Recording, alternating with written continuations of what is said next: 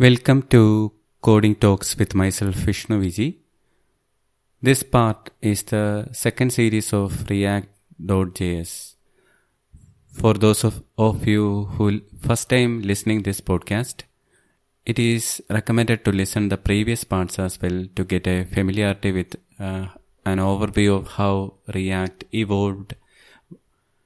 What are some of the reasons why the team in Facebook came up with React and how it can help in web development. We also learned a new way of thinking in React in the last episode, and we managed to spin up a new sample React app using the Visual Studio template as well. So feel free to listen the earlier episode. This podcast will be available on all podcast platforms like Apple Podcast, Google Podcast, Spotify, and much more. So feel free to listen from any of the podcasts you like. All the opinions that I shared through this podcast are purely personal and do not represent any of the employer's view in any way. So let's start today's episode, the second part of the series of React, where we are going much deeper into the architecture of the sample app which we created using the Visual Studio. The series are particularly focused towards .NET developers who want to learn React, but this series can also help other developers, other language developers as well, or those who have a non.NET background. So they are also welcome. I hope they will be able to figure out the tooling and such language specific differences, because we here in this episode are talking mainly about the React in terms of .NET developers. So some tools like Visual Studio Professional, and also the .NET languages like ASP, .NET Core, etc. comes into picture. But other developers, if they can figure out the difference, those tooling difference and language specific differences, they can apply the same to their own development as well. So last episode we have created a sample React.js application using the Visual Studio. We also ran the application to see how the different pages looks like. That's a simple application enough to understand the architecture and help you to get started. If you are still not sure, especially if you are listening this podcast right away before listening the previous episode, I recommend you to listen the previous episode, and so that you can get a familiarity with how all things work together, and then you can listen this episode as well. That's earlier episode is just 1 hour, and you can listen that very fast and then come up with this. So the React application which we created using Visual Studio has 3 main pages: the home page, a counter page, and a fetch data page. So the home page is a kind of a static HTML page, and the counter page features some interactivity where you can click on a button and you can view the increment of counter. You can continue clicking that button and you can see that the counter is incrementing as you click the button. So there is another one page also called the fetch data, which you can access from the navigation bar. So the fetch data is the most interesting part, where the component responsibility is to fetch the data from an API. The sample React application when we created, if you closely look, you can see that there is a backend part also there, which is basically an ASP.NET Web API controller. And if you open that Web API controller part, you can see that there is a method which has written, which is written to serve the JSON content, and that particular API is the one which the fetch data component is depending upon. So these different parts, like the home page, and especially particularly the event page, the counter page, and the fetch data page will help you in developing dynamic applications using React. because this counter component or the counter page and the fetch data page will both have a different kinds of elements. Like in the fetch data, the actual content will be pulling out from an API, and in the counter page, it's actually a click event is happening, which is set the state of the component, and that is displaying there. So these two are different pages, and the home page is a static page, which is fairly simpler. So if you understand these pages, you will get a quick overview of how you can develop the application, or how you can develop a rich dynamic content website, which has a complex set of UIs using the React. So as we have understood from the previous episode, everything that is displaying to the end user is actually a component in React. And the component can be think of as a self-contained unit where it has its presentation logic, the HTML elements, as well as the styling as well. We will talk about the styling and other things later. But just for the moment, you understand that particular component will have that presentation logic, the HTML elements, and we will define how that particular component should be displayed at when a particular data is set to that. So each component has a kind of a data mechanism called the state, and based on the state, the actual rendering happens. So when there is a change in the state, the React will re-render that particular component, and it's re-rendering using a virtual DOM.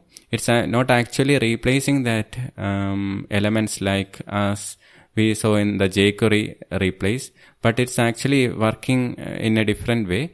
It's actually replacing the content using a virtual DOM, so that's much faster. And how or when that particular rendering should happen, it decides, the React will decide on the basis of the component data, component state changes. So if you understand these things, you can get an overview about how the component works. And every part in a web page in terms of React is called the component. So coming to the different components, the fetch data component is actually a React component that pulling data from an API and displaying as per the logic written inside. And another interesting thing that you can notice in the sample application you created using the Visual Studio template is that it will have only a single HTML page, or the index.html page. So that page you can view from the Solution Explorer and the client app folder, where there is a subfolder called the source, and inside that there is a public folder. And if you open that, you can view a single HTML file, and that HTML file is the only on page that this React app have. This index page is the only one responsible for hosting the React app. And what happens is when the user clicks on a different buttons, or when they navigate to different pages like the home page, counter page, or the fetch page, what in reality is happening is React will dynamically update the content inside the index page div element. So if you open that particular index file, and if you edit that page, you can view the actual HTML code inside that. So there is a div element called the root, and that root element is the one which root div element is the one which React used to update the content. So as I explained earlier, it's not replacing the contents like the normal JavaScript or the jQuery, but what it is happening, React is using a virtual DOM, and then it will replace the content, not replace, it will change the content using that virtual DOM. So it's kind of a terminology called the re-rendering.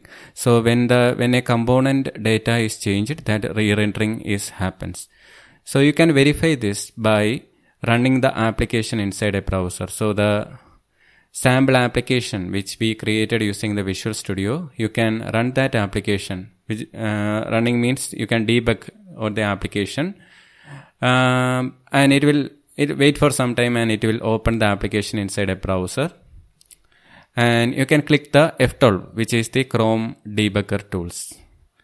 You can also open the browser, open the page in other browsers as well. But what I am saying is, if you open the browser in Chrome, the F12 can be used as the Chrome debugger tool, and you can inspect the elements and the container HTML element. So we discussed about the root element. In this case, it's called the div ID is equal to root, and that is the only on page. This index.html is the only on page which is used for hosting the page, and that is the one which we have configured now by the React template. And if you inspect the div element, inspect that HTML element using the Chrome debugger tool, you can see that the div ID is equal to root there. And if you point the cursor over there, and if you click on some other pages, like if you go to the navigation bar, and you can click on the home page or counter page or whatever page, or you can go to the counter page and you can click on the increment button. So whatever you are doing, actually the page is not changing. You can see that still the div ID equal to root will be there, but the content inside that is replacing.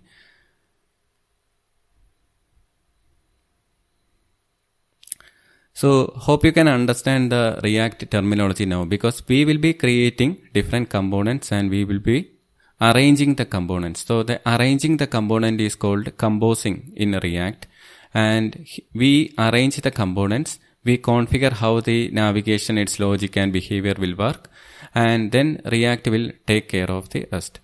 So React will figure out the right component to display based on how you written the logic in the root component. So the navigation logic is written using the root component, which is also a ready-made component which you can import from a React root.js library. And once you install that particular React.js, I will come to that point a bit later, but just for the moment understand that React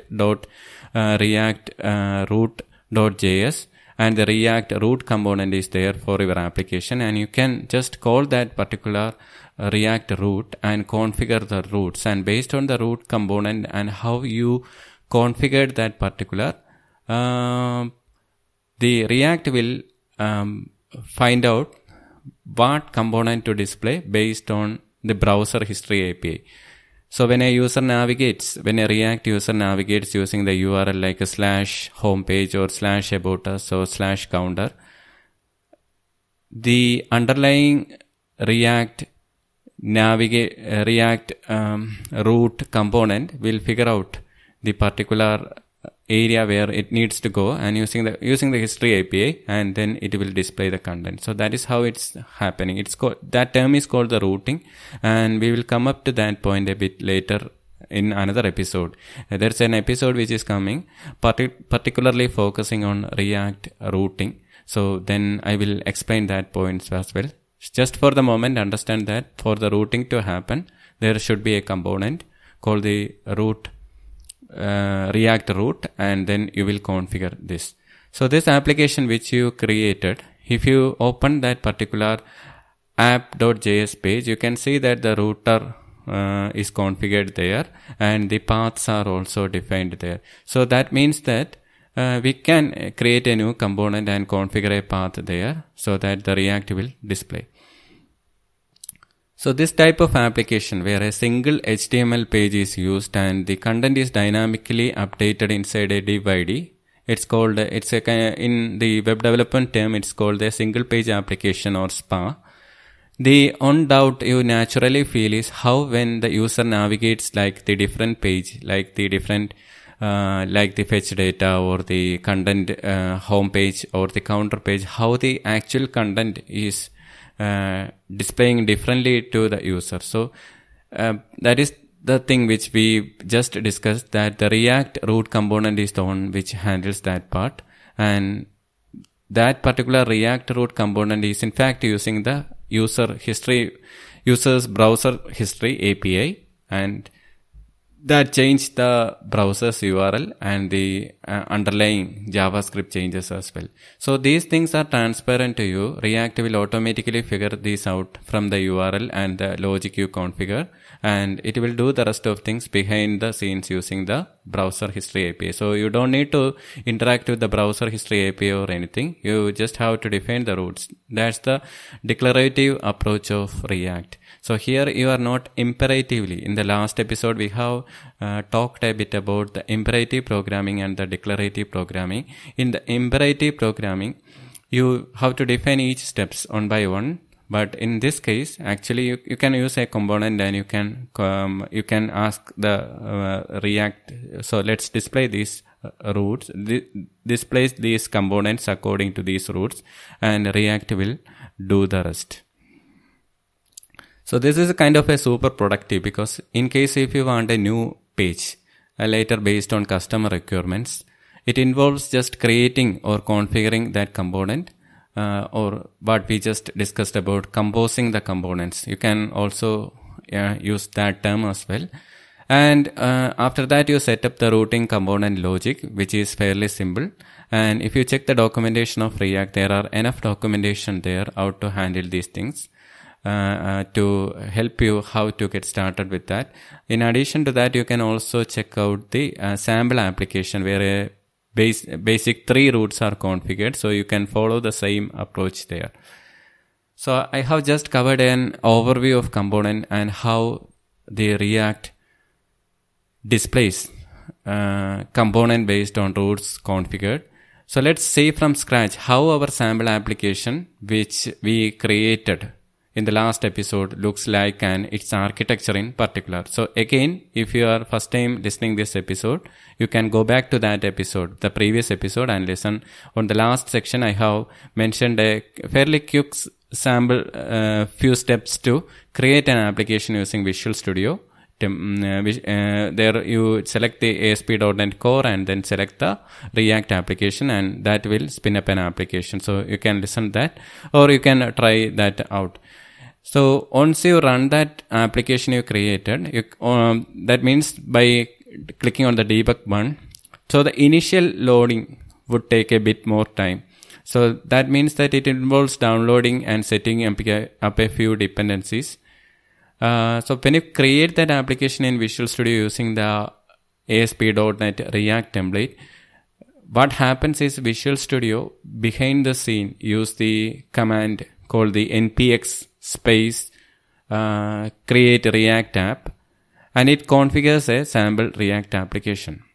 So this create React app is not particularly for the ASP.NET or for the .NET. It's actually created by the React team which will do the boilerplate of things of configuring a sample page with a few necessary components, and also do some extra things like Webpack, linting, etc. So they made these all as a package, like some sample components, some sample state, or some sample HTML elements, then some additional development experience enhancers like the Webpack, linting, etc. So in that, the Webpack is particularly useful because when we debug and make modifications to the components or the different pages, as you can call it, you want to see how that actual change will look like immediately. So this Webpack is one tool which helps for that. You can instantly modify some component or some code, and you can reflect that immediately on the browser. Or otherwise you can while running the application, you are free to modify some code by changing something inside the components or somewhere. So for example, you can try out in the sample application, you can change the home.js render HTML elements a bit, and you can instantly view that changes there in the browser. So this helps web developer to modify the changes and view how the things looks like in final React output instantly. So instantly is the main thing. You can immediately see without stopping and rerunning the application, which takes some time. You can instantly modify and view the change. And similarly, this create a React app or the npx space create React app, which the Visual Studio used behind the scenes for creating the application. It also configures linting. So it will be good to explain a bit about linting. So linting is a way by which it can help the developers to identify the coding and the syntax error while developing a React application. Some of the editors, and the one editor which I usually see developers used for React development is the VS Code, which is a free open source editor from Microsoft. It's a kind of a fairly lightweight editor, probably between 30 to 50 MB in size. You can easily download that from the Microsoft website, install that. This Visual Studio Code is lightweight, but it has inbuilt support for highlighting the syntax and the bracket matching. Normally many of the editors already support this as well. But the Visual Studio Code is lightweight, and it's particularly, it has the inbuilt syntax highlight and bracket, that if you put a bracket and if you forget to close it, it will automatically highlight those things, and it offers a richer React development experience. And also you can also understand some of the IntelliSense for React as well, which is there in the Visual Studio Code itself. In addition to this Create a React app will configure some of the linting steps behind the scenes. So linting is a series of checks which can help to identify the problematic codes that we are unaware of. So it's kind of a tool that performs these checks, and this can be integrated to our editor, that is the Visual Studio editor. So we will see how we can integrate that later. But when the lint is configured there is a possibility that we can include that in our code editor as well as in the continuous integration process as well.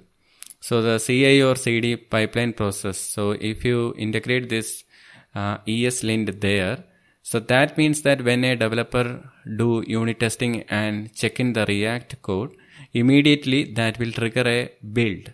And this linting steps are as per configured are run, and it output if there is some issue in the code syntax or something else, and it will highlight those things immediately. So some of the codes, some of the syntax error or some issues which are happening that we are not aware of, or the consistencies of code are notified in the development time itself in the Visual Studio. But sometimes if the developer is unaware of these things, and if they did check-in or something, then this continuous integration of the linting can help. Or if linting is enabled and if it is configured properly in the continuous integration, that will provide notification.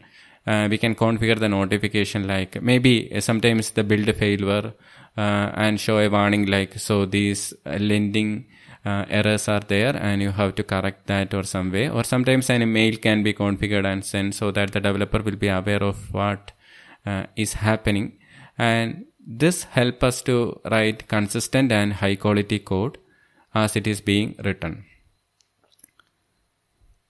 And so we will come up with that linting, how we can configure a linter extension. So just now you have to understand that linting is there and you can enable it, but we will enable it a bit later. So the next thing you may be thinking that now we have the application in place. You may be thinking that when we create an app using the Visual Studio, how it actually building and running the application behind the scene. So this is not a .NET C# application. This is basically a React application. There will be a .NET API behind the scene, but basically this is a React application. So those from a different programming background may know that we usually start the React development by installing the latest version of Node and then creating an app using the npx create react app space the app name. So that is the syntax which the other developers from other background are usually do. They install the Node latest version and then use the npx space create react app space the app name. But in the last episode, and we have just discussed about the way by which we used a Visual Studio template. So what it is happening is when the .NET when the application developer from a different background is using npx and create react app, and if you are developing if you as a .NET developer is developing an app using the Visual Studio template, both are actually same. Because here when we create the Visual Studio, when we create the application using the Visual Studio template, Visual Studio run and configure a sample React app for us using the same npx create react command, but that is happening behind the scenes. So in addition to that, for the debugging and other publishing purpose, so you know that the other developers, when they create this React app, they have to for building the app, they have to use the npm space build and npm space restore or whatever command they have to do. So here we will be using the Visual Studio debug. So some of the things are configured by Visual Studio for us, like the debugging and publishing purpose. So those are boilerplate codes which are created by the Visual Studio itself. So if you want to see what it is written behind the scenes by Visual Studio, you can simply open the Solution Explorer and right click on the React project which we just created in Visual Studio, and open the find out the project file. There will be a file called the .cs project, and you can edit that project file. So and you can see that those lines that has been added by Visual Studio for debugging and publishing purposes are there. And if you look closely, you can understand that there are lines like it's kind of an XML type lines, like the target name equal to debug ensure node environment, and target name is equal to publish run webpack. And you can also view the associated npm install commands and the npm build and run commands underneath that particular XML element. So the point here is the working behind scenes are same, and Visual Studio is just adding a kind of a syntactic sugar on top of these npm commands, mainly for enhancing the developer productivity. So it will be helpful if you can correlate these things. So because when we create using the template, many of us are not aware what happened behind the scenes. So if you understand that how a basic React app can be boilerplate or can be created using the create React app syntax, the same is what happening here as well. And some of the commands, npm commands that you should be familiar while developing the React is npm install, which will restore the dependencies, and npm build, which will build the React app. And there is another one called the npm start, which simply build and start the application. So many of the developers are actually using npm start, which behind the scenes will do the compiling and everything and will start up the application. So we have Visual Studio created based app, so we don't need to bother about that npm install, npm build and such things in particular, because we can right away click the application and run. So that is fine. But if you want to see these commands in action, you can simply open an editor called the Visual Studio Code, which is one of the good editor for working with React. Even if your solution has both the API and the React frontend, for the API you can use Visual Studio because that is the most suitable editor for ASP.NET Core Web API. But for the React frontend and for that particular folder, that is the create app folder called the client, not create apps, called the client app folder inside your Solution Explorer.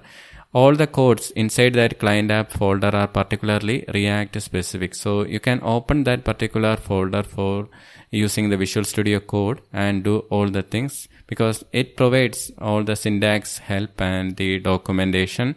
Some of the coding documentation also will be provided by the editor, as well as it offers a rich set of extensions which you can add to increase the productivity. One of the extensions which we just discussed briefly, that is the linting. For the linting purpose, there is an extension that I will come up a bit later, and there is an extension for code formatting as well. So these are not the only extensions out there. There are a hundred of extensions out there for Visual Studio, and particularly for React development. So you can check that out there. So for our purpose, this will be enough.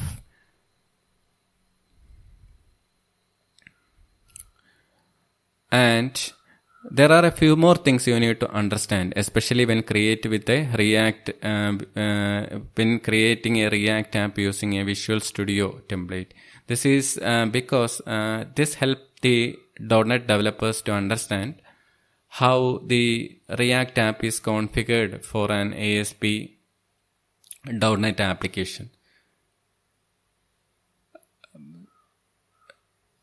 So the Solution Explorer, you can view the client app folder, which is the React specific code folder. And if you want to see how the components are configured, how the other React specific codes are handled, you can check the codes inside the client app folder. So everything that are particularly related to React app is configured inside the client app folder. So inside this folder, so we are now going to look a bit deeper into the code. So inside this folder, there is a folder called public, which is the area where the one and only single page that the React use for displaying the content. You can find that particular HTML file inside the public folder. So right click that particular index.html file, and you can view a list of codes there. And the one particular thing you need to first look on is the div id is equal to root, which is the HTML element used by React library to display the contents dynamically. So here when I say the term dynamic, it means that whatever user interaction or navigation happen, just like we saw earlier, if you run the application and click on the fetch data, or if you click on the counter, there is some change happening on the front end, and those all things which we can call as dynamic. Sometimes it may be pulling the data from some other API and presenting to the data. So from the React terminology, the content is there, but it has to be modified and show. So that is the term called the dynamic. And that display of content is based on how you configure the React app.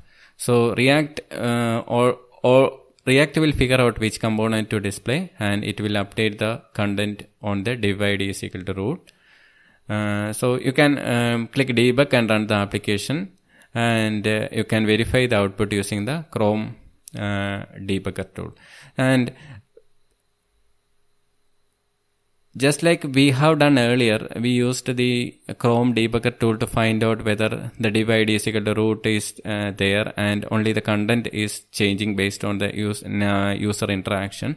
So we need to look up on another thing also. You can scroll down the source using the Chrome debugger tool, and you can scroll down that HTML page, and you can, underneath the HTML page, there is an area called the script area, which you can see that there are few scripts which are added. But if you open the index.html and view, you can't find such codes there.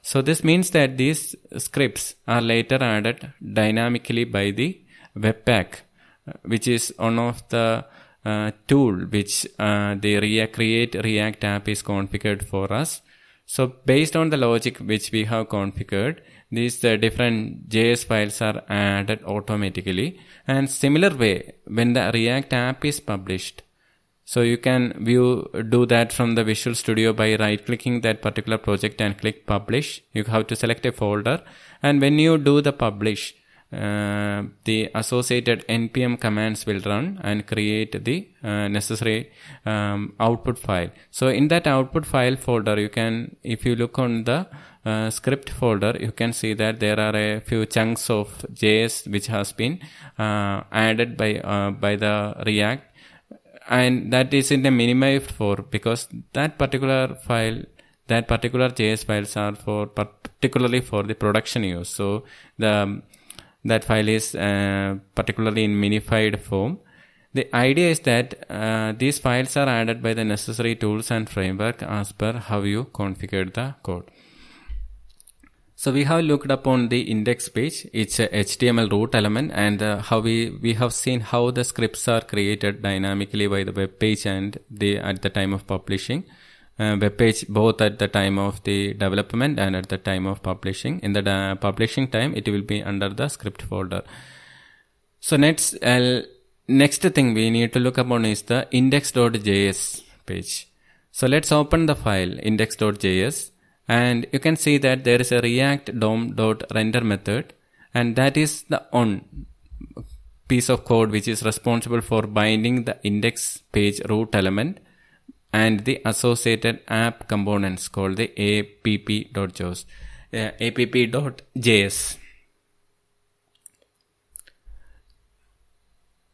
So as we discussed earlier, there will be different components. So the role of developer is to just compose these components in proper way in the app.js. So the linking between the index.html and the app.js is happening here in the index.js file, which has a code called the React DOM.render, which has the parameters for the root element in the index page and the app.js.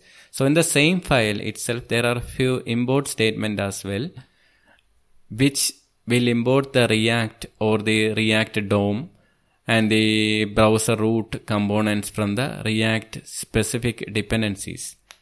So these components are already kind of a ready-made components which are already configured for us by the Visual Studio template, or you can call that create a React app. And those type of dependent React libraries which your React app is using can be found from the package.json.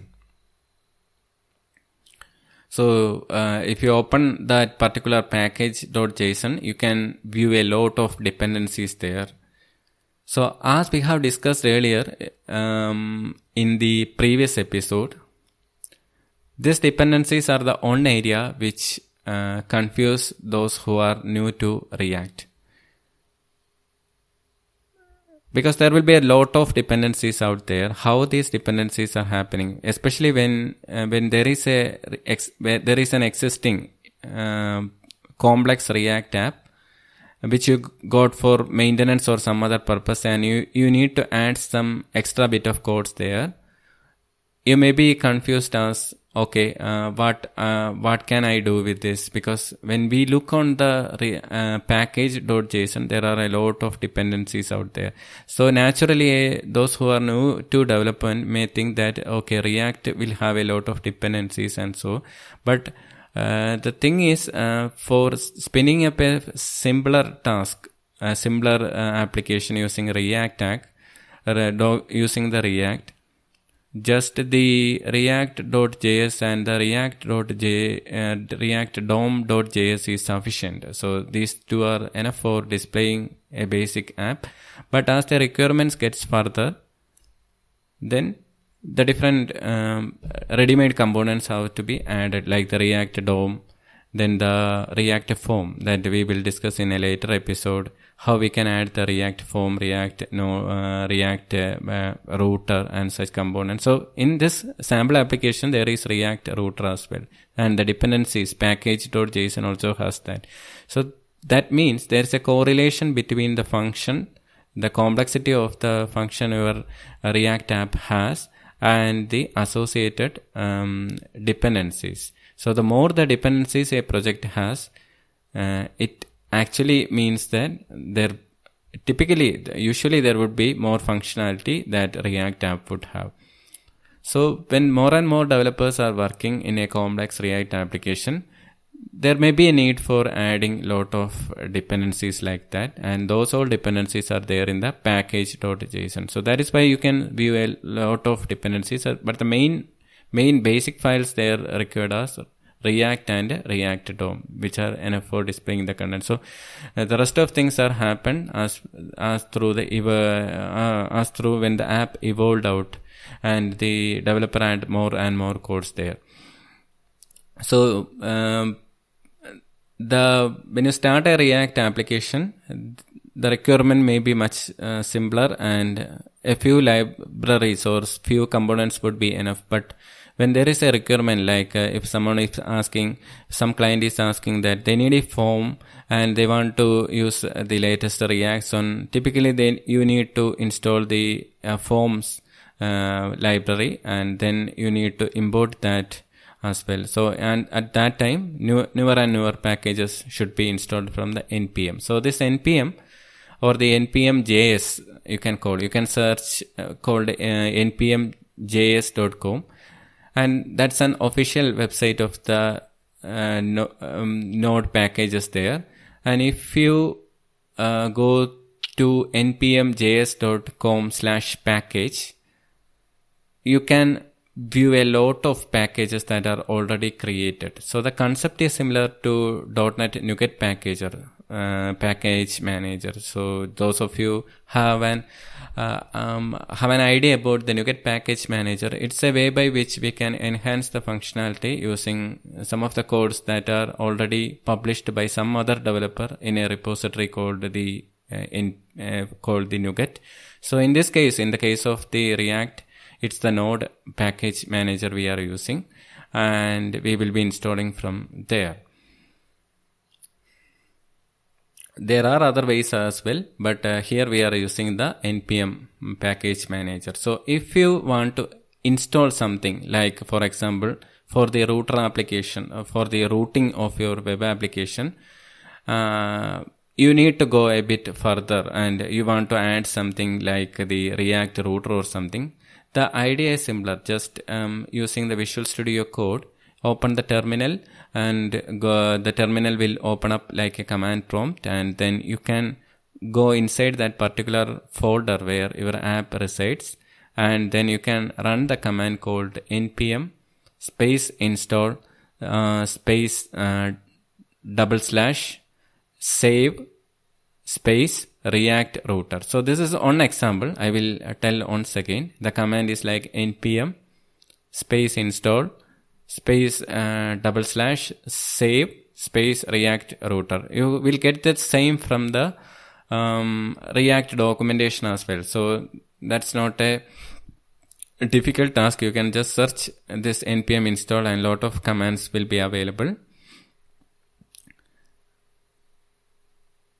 So if you run that command through the Visual Studio Code terminal, or even you can run also through the basic command prompt as well. But when you develop React using the Visual Studio Code, the integrated terminal will offer you a rich experience. So I always advise to use that, and I have seen developers using that way as well. So you can open that terminal and run this command, and once you run this command, the necessary entries in package.json will be handled automatically by the npm, and it will make the necessary modifications that are required.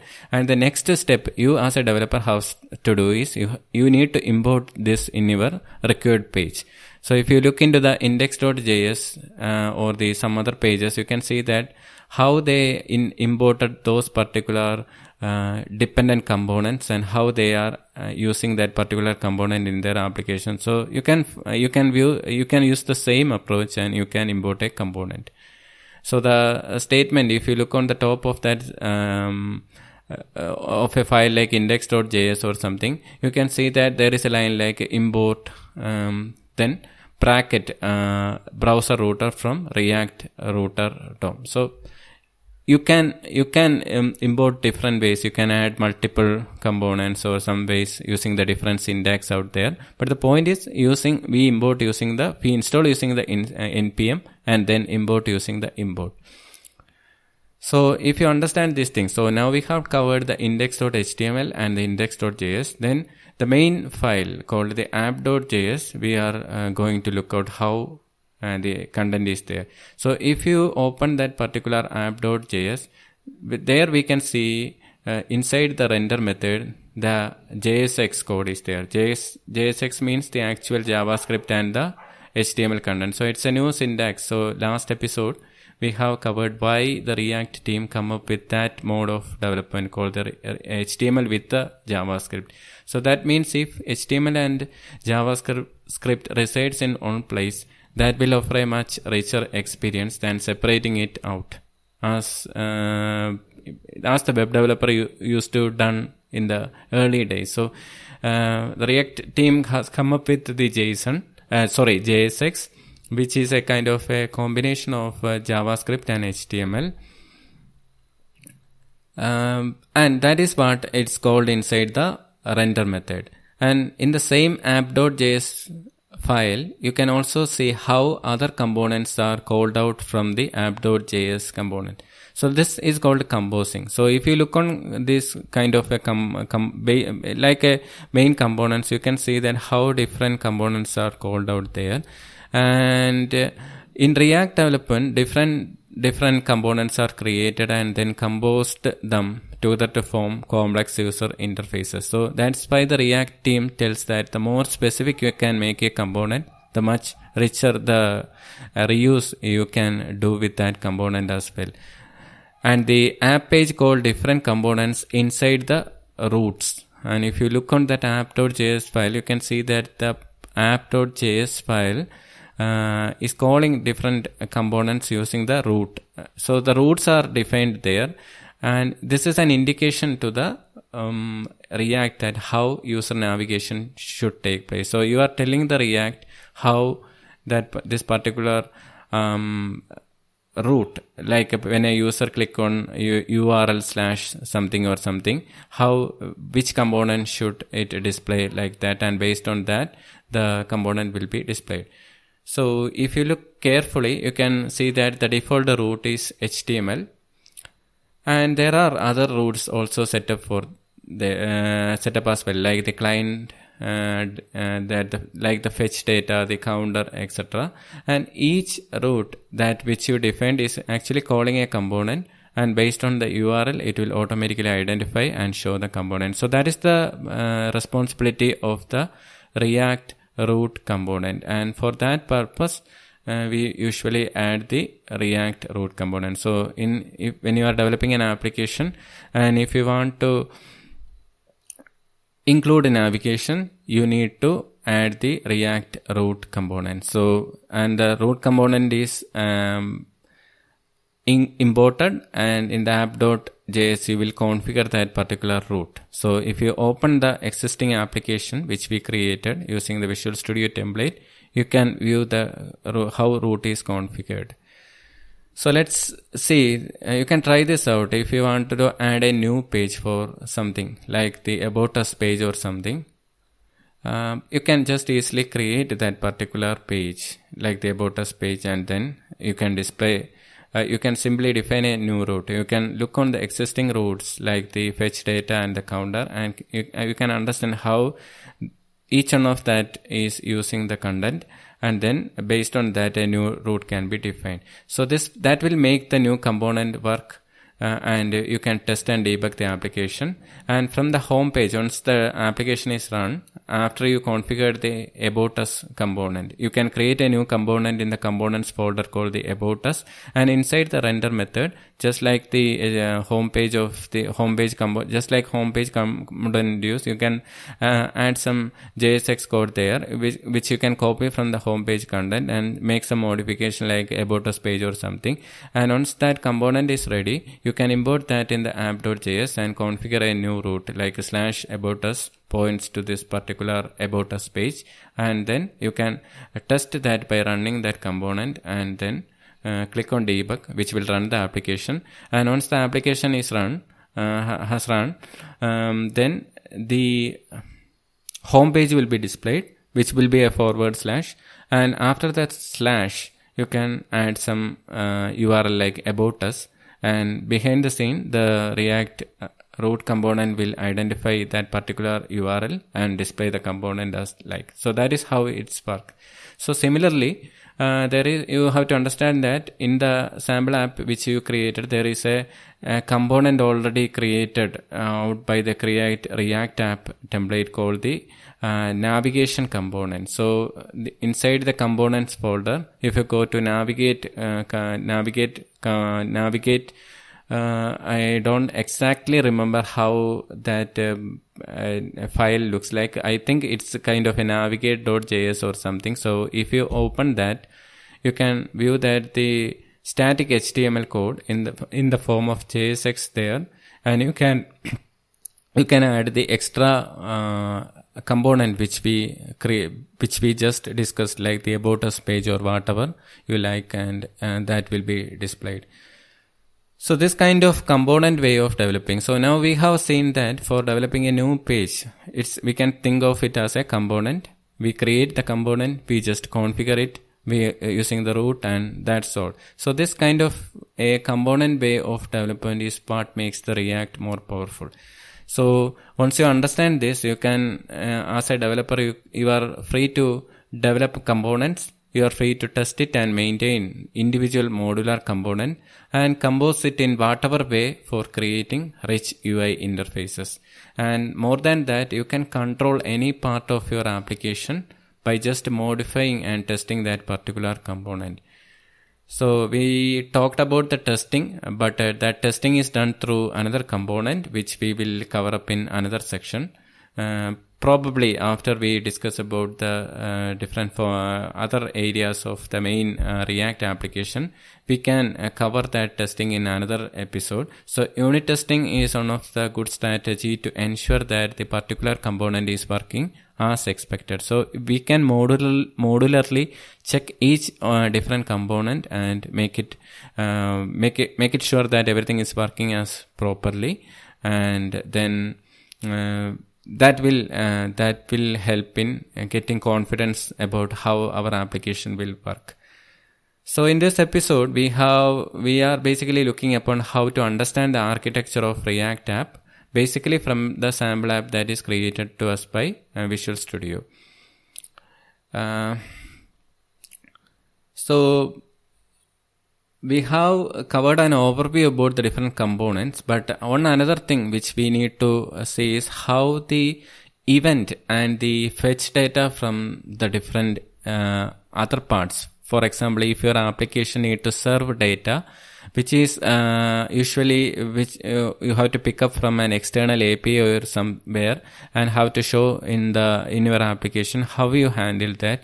And another one particular area which you need to think about is what happens when there involves a user interaction. Just like the navigation, there is a possibility that there may be some form in the application, like the submit button or whatever, and when you click on that, how your application needs to handle those things as well. So all those things are what we are going to discuss now based on that sample application itself. So in the sample application, if you open the component /fetch data.js, you can view that there is a constructor there. So I will explain how a component works. So in a component, we will define the state and how it should render based on what state. So that is the basic thing. These two things are basically what we define. What's the state of that particular component, and how that component should display the data according to that particular state. So that that state of component should be defined using this.set state. Okay, this.set state, and basically we pass the data from another component to our component using the props.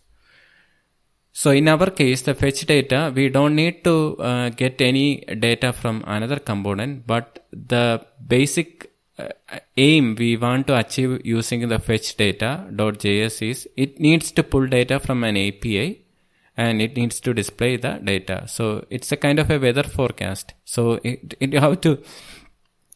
needs to retrieve the weather forecast in the form of JSON from an API, and it should display the data. So here, if you open the application, open the Solution Explorer and fetch data.js, you can view that initially using in the constructor of the particular fetch data.js, you can see that this dot state is set as forecast with an empty array and loading as true.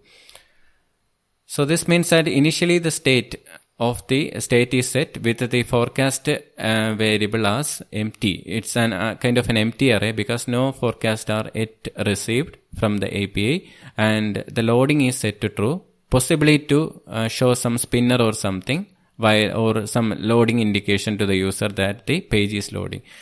Then the next part which they have done is in the component did mount method.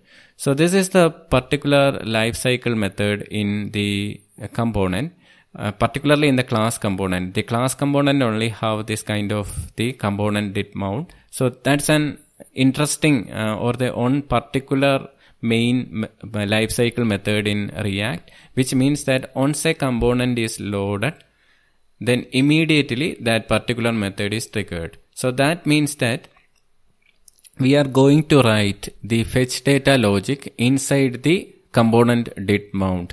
So if you look into this application, this sample application fetch data.js, you can see that there is an async populate weather data method has been written, which fetches the content from a weather forecast. So if you look on the code, constant response equal to await fetch, then followed by the parameter weathercast, which is that particular API method name, and that means that it is retrieving sorry, not the method name, it's the controller name. So the URL will be like /weather forecast. So that is why it is written in JavaScript like constant response equal to await fetch weather forecast. So in this Solution Explorer, if you open the API, you can see that there is a weather forecast controller, which is an ASP.NET Core API controller, which will return the weather forecast in the form of JSON data. So this populate weather data inside this fetch data.js is expecting data from that particular API component, and once it receives the data, then it set the state of the previous empty forecast to this data. Means it will receive some data from here, this API, and it will modify the state, and then it will set the forecast variable to this new state. And also similarly, that means that the data is loaded, so the loading variable is also set to false. So if you correlate this listening this podcast with that fetch data.js, you can easily understand that how that data is set. So this means that after the component is loaded, the component did mount will call the particular API method, the fetch using the await fetch, and it will load the data.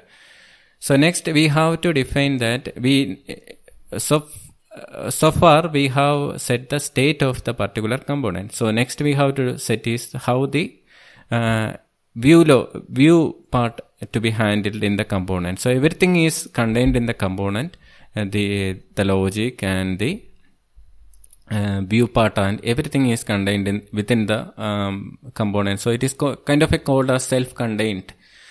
So next we have to define how the component displays the HTML element, which you will usually define using the render method, and that render method will includes the JSX, JavaScript and HTML, and there you can also use that state variables like the forecast or something. You can loop the data and then it can display. So all those things that are written by the sample application, you can view that from the fetch data.js. So if you understand clearly this part, then it's very easy to fetch data from an API and you can display that.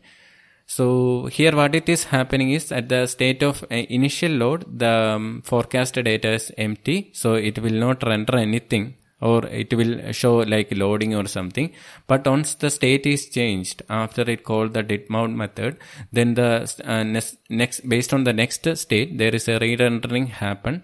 And that re-rendering is happening behind the scenes, and which is handled automatically by the React itself. So you don't have to bother about that re-rendering or anything. It will handled automatically, and based on that, how you return the view, it will be displayed. So this is how it's work. And one another particular component you can worth looking upon is the counter.js, which is the component which is responsible for showing the counter. So in the sample application, there is a page called counter, and there is a button there by which you can click and increment the counter, and the value will be displayed to the user.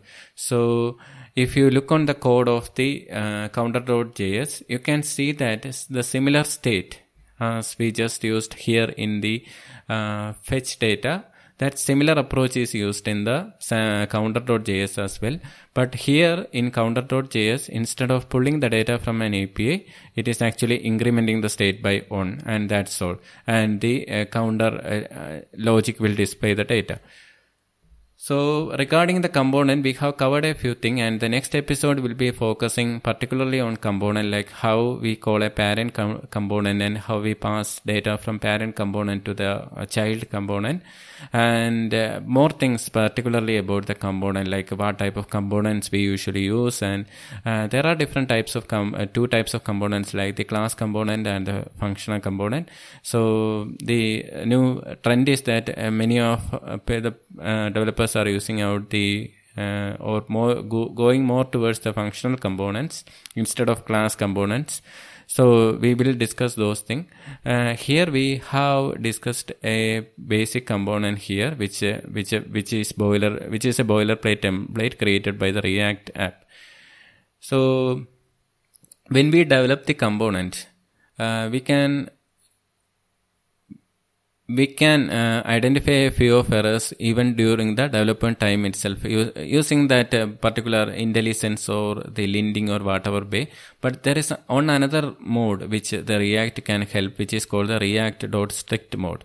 So imagine that you have an app component where it's a home page and it is displaying three particular parts, like the header, the actual content page, and the footer. And if you want to add strict validation for the header part, you can wrap a React.strict mode. It's a kind of an HTML, it's kind of a tag. It has an opening and closing just like the HTML, and you can wrap that header inside the React.strict mode. So what it happens is, then this strict mode will check that particular lifecycle methods, or it will check whether if there is any problem with that particular component or like that, and if there is a any possible side effect will happen or like that, and if there is an API which we are using inside that particular strict mode area that is outdated, then React will want that thing. So the good thing is, even memory leak and invalidation application state are also notified by the React.strict mode. So it is always good to use that, but keep in mind that this is used only in production. This is used only in development and not in production. In the similar way, you can use the conditional and looping as well. So for example, inside the component, for example, in the case of fetch data, you can see a conditional where if the data is not loaded or the loading is true, then it should show a message like loading or something. And if if it is false, like the loading has happened and that particular weather forecast are there, then it should loop the data and display. So this conditional looping both can be used inside the component. So you can take advantage of that. And for web development, this is a must, because at times we need to display the data based on some particular conditional operations, and at times we need to loop the data and show as well. So we can use those as well in the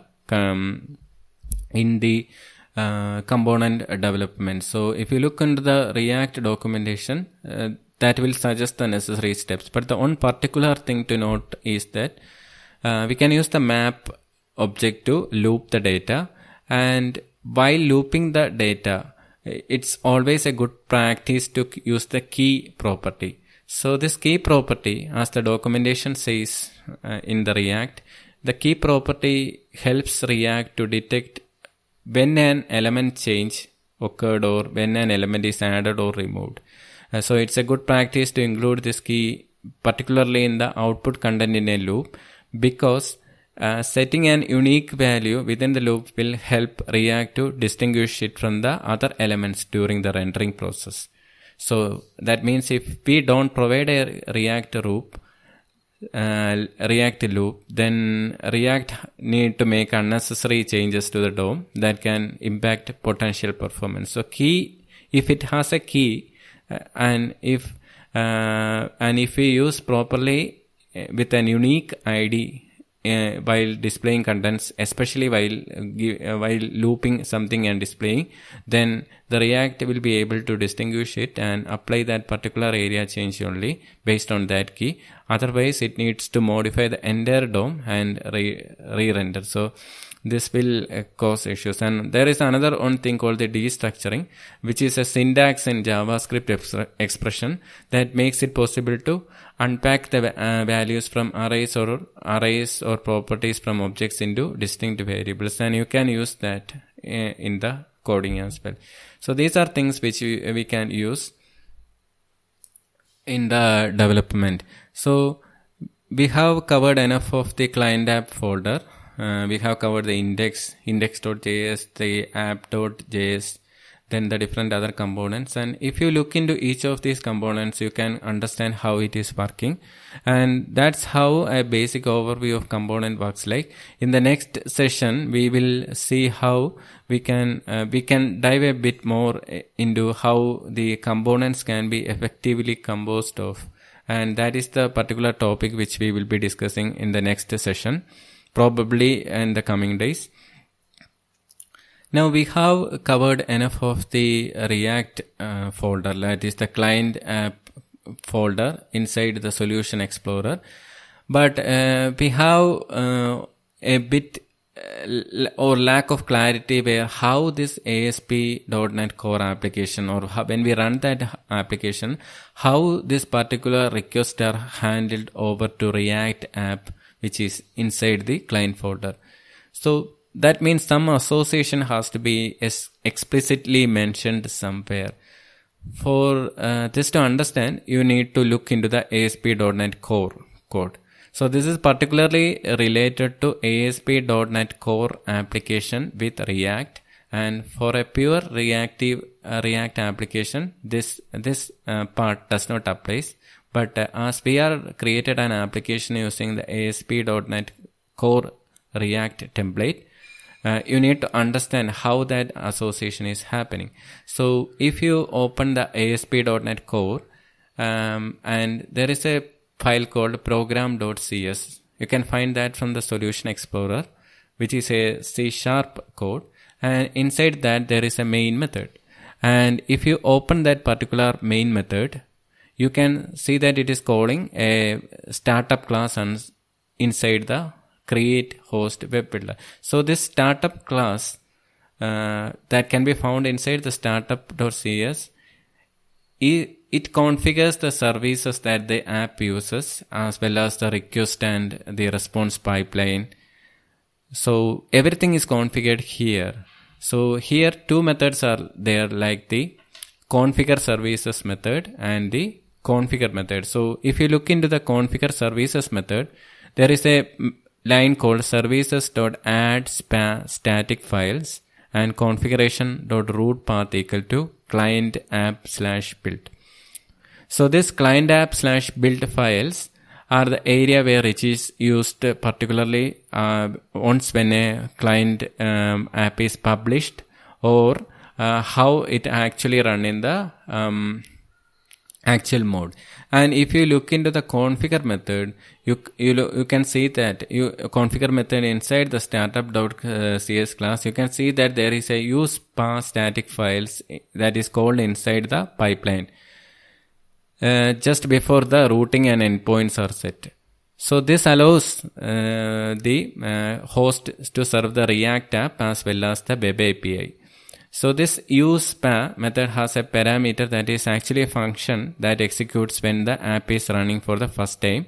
And this function contains a branch of logic that calls use.react development server npm script/start.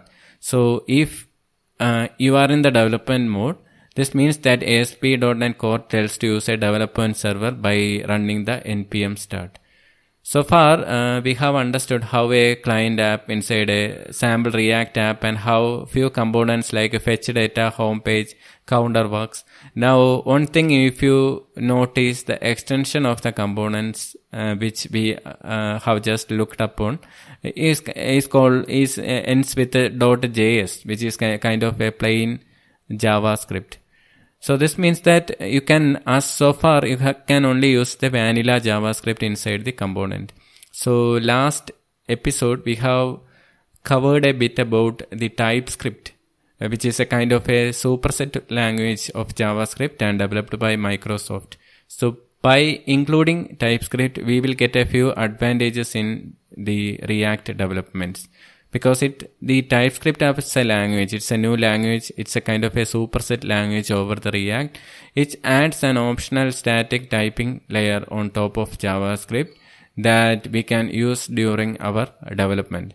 So this means that by integrating these static types, that will allow us to catch certain problems earlier in the development process. For example, if we mistake identifying a variable or properly referencing a variable, TypeScript will immediately spot this and show hint. So we can start that. And another thing is we can use interfaces and other things using the TypeScript. There are a lot of advantages. So for understanding about TypeScript, it is better to open the TypeScript documentation inside the React and learn a few things about that. That will help to understand about how TypeScript works out there. So by integrating the TypeScript, there are few advantages you will get. So this means by integrating the TypeScript, this means that it will get a build time error rather than a runtime error. And along with this, by integrating the TypeScript, the linting and the other tools like the Visual Studio Code Intelligence, which helps to robustly develop applications, and it also performs a great code navigation as well. For example, if in one area you are calling a class, you can easily navigate from there using this. So in the last episode, we have created a sample application, basically using the React and this ASP.NET Core React ASP.NET Core React template. And so far we have discussing about that. We have understood some of the different areas inside this create a React app created application. And we have understood how the different components are configured and how components are wired. But there is one disadvantage, just like we see now, like these apps are using .js extension, which means we can only use the JavaScript inside here now so far. But if it has the facility to use a language like a TypeScript, that would be a greater addition, because TypeScript itself provide more enhancement. So that for that we need to create the app in a different way, because if we use the native create a project and choose a template for React, it will create an app without TypeScript. So how we create an React app with the TypeScript as the language? So for that, you can try this out. You can create a new application. So leave that old application. You can create a new application in Visual Studio. And in the first episode, we have discussed that an application will be having two parts, like the backend and the front end. Okay. So the backend part is the one responsible for serving the content using JSON, and the front end part is the one which is responsible for displaying the content to the actual user. So first of all, we will be using Visual Studio for creating a backend application. So create a project in Visual Studio, create a folder name, and create a project called ASP.NET Core Web API, and give it a name like something like my React application or something. And basically this is a web API which is intended to serve the content. Okay. So that is fine, and once that is created, next we can close that particular application, but we have to remember which folder we created that app. So note down the folder, and then you open up the Visual Studio Code and open that particular folder. So now we are in that particular solution of that solution where that particular web API exists, and here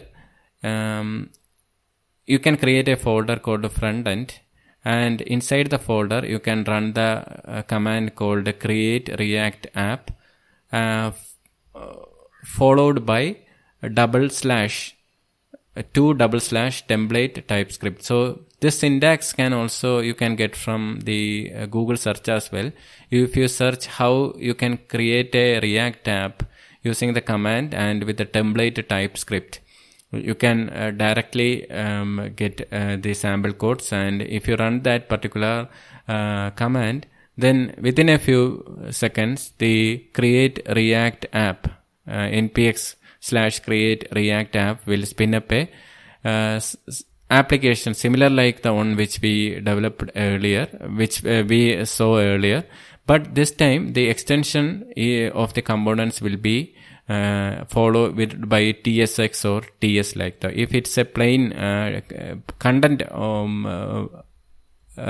like a store or something like that, it will be having an extension like .ts.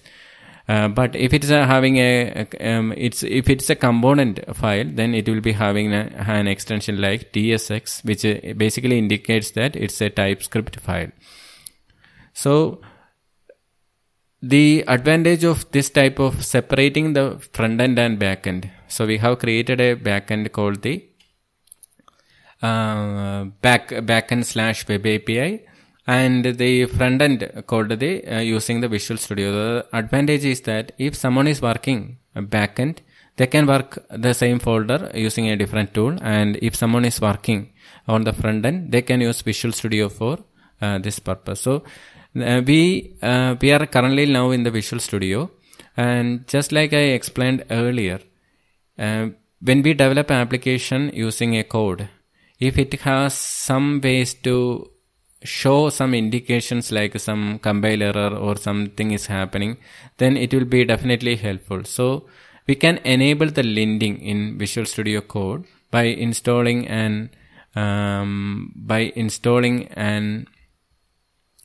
extension. In Visual Studio Code terminology, it is called extension. So on the left hand side you can open the extension, and if you type ESLint, you will get the particular extension and you can install that. So this particular extension ESLint is actually using a configuration file which is called the eslint.rc.json.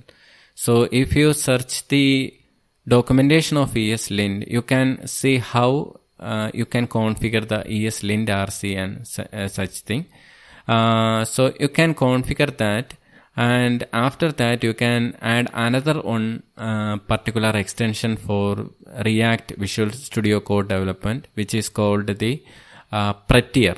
So this Prettier is a kind of plugin, or it can be called as an extension as well. So if you install that in the Visual Studio Code, the advantage is that if you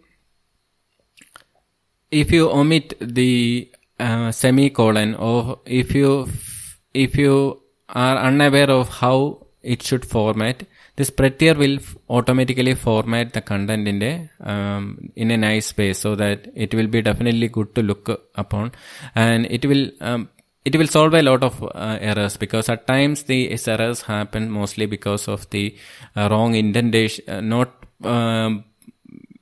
wrong indentation, means sometimes the space issues or some other kind of issues or some kind of semicolon missing or something. And if some space issues are happening and if it is closer to something else, it will be treated as in a different way. So using an automatic code formatting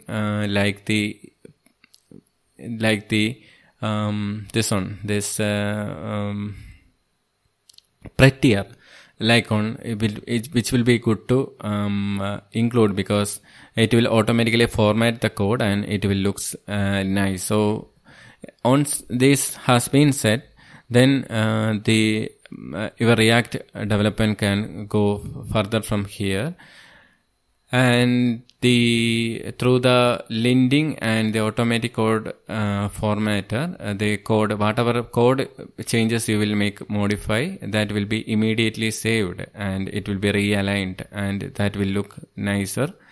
And moreover, it will make the code more maintainable and easier to understand. So these are the things which we covered in this, and in the upcoming section, in the next session, we will think about how we can effectively create. We will first, in the next episode, we will first understand how we can create a component in most effective way. Should we select the functional component or the class component, and what all are the ways by which we can pass data from the main component to the child components, and the different approaches out there. And those all are the things which we probably discuss in the next episode. And after that, in another episode, we will be discussing about the different state management in React. So currently, in this episode, when we look on the component, you have seen that we are setting the state for the counter.js and the fetchData.js state inside the component. This will work fine, but for complex scenarios, there needs a separate area where we need to store the state of the component, because then the different other components can access that at the same time, and there will be a kind of a richer experience while development. So there are different strategies like Flex, Redux, etc. So we will talk about those state management there, and there is a new trend called the Context API as well. So that can be also thinked upon at that time. So that is what I plan to. So thank you for listening. So I hope you will try this out and understand that. And we will come up with a next on the composing the components on the next session. Thank you very much for listening and spending time on listening this podcast. Keep listening the podcast. The podcast will be available on all leading platforms like the Apple, Google, and you can listen on iTunes or whatever. And it's also available on a few of the regional providers as well, like the JioSaavn and the Ghana or something, and there also it is available. So feel free to listen, or you can simply search in the Google Podcast as well. So that will definitely pop up. So thank you. Also on Spotify, definitely. So please feel free to listen that as well. All the opinions, once again a disclaimer that all the opinions that I shared through this are my personal opinions and do not represent any of the employer's view in any way. With that, let's wind up this episode and have a nice day. And today is 20th February 2021, and it's afternoon time, and I'm winding up this session. And I will be coming up with a next session soon, probably within a few days. And thank you for listening. Have a nice day.